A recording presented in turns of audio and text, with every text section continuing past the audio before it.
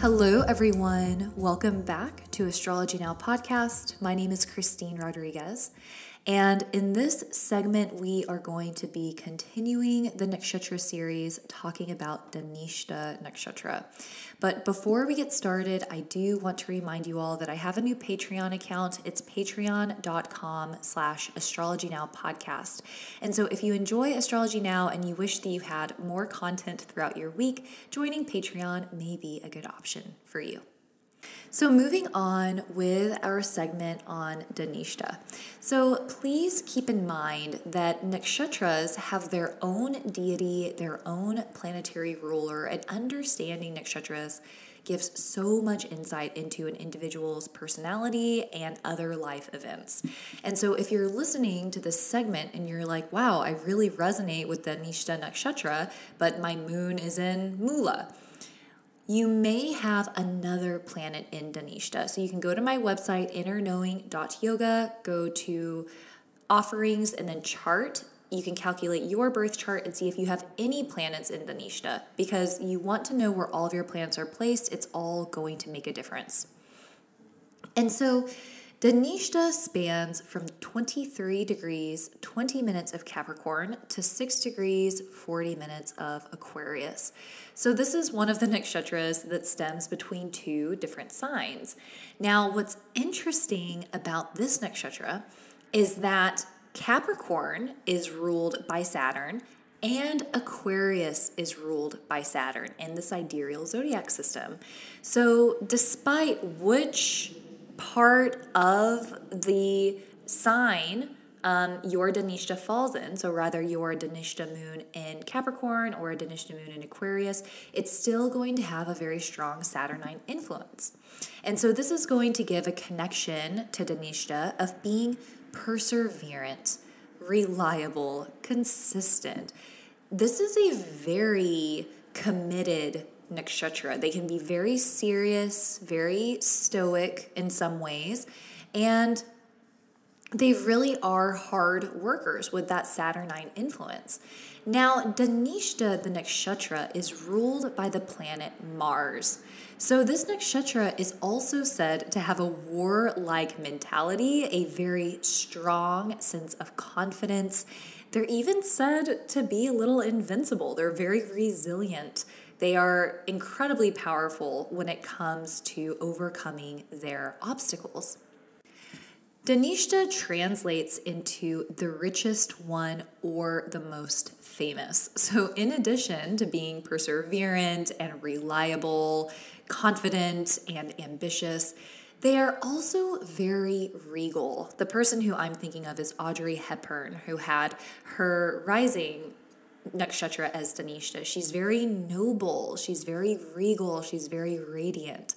These are all different qualities that we could expect to see with Dhanishta. Obama has his ascendant here as well. Very regal, very classy, very easy to see. Now, the richest one, the most famous, right? There is a little bit of vanity that comes with this nakshatra. The symbol for Dhanishta is a drum or a flute. So it's a hollow instrument. So this is going to give a connection to dancing and music, having musical ability. This is something that's strongly connected to Dhanishta. They also tend to have an incredible gift when it comes to timing. Like they happen to be in the right space at the right time. So very fortunate and lucky when it comes to timing, and fortunate and lucky in general. But when we look at a hollow instrument, there is a sense of emptiness to it. And so sometimes when people have a really strong Dhanishta energy, it depends on the planet, it depends on where it's placed, there could be a sense of emptiness here. Just a lack of completion, a lack of fullness. But it's often because this nakshatra can be a little superficial and a little bit critical. And when we think about being critical of ourselves, we're not accepting all of ourselves. We're not completely embracing every facet of ourselves.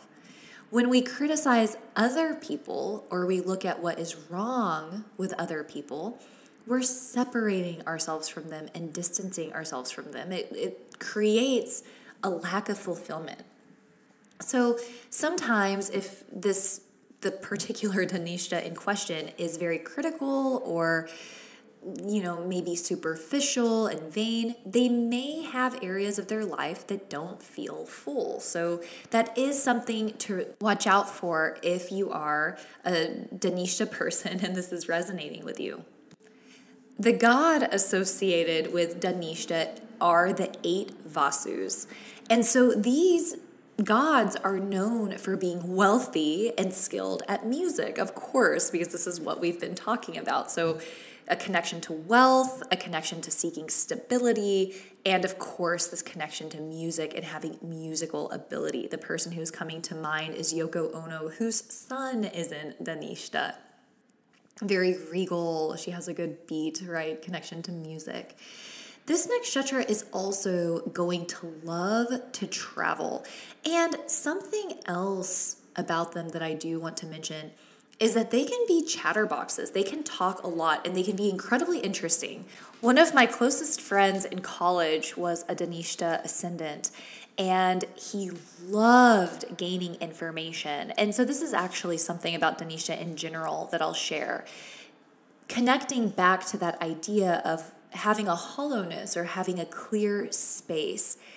It's said that those who have strong Danishta energy, they can take in information and different perspectives, different realities without letting it get clouded with their ego or own personal experience.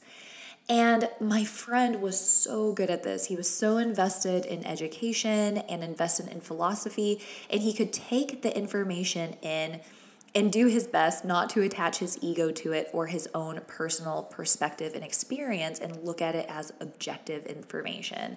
So very highly intelligent and incredible conversationalists. They are super easy to talk to, and they can go into a room and make friends with pretty much anybody is from what I've seen, and they do love to talk, which is a lot of fun. And we have to think about being the richest one or being brilliant, right? People are drawn to this nakshatra.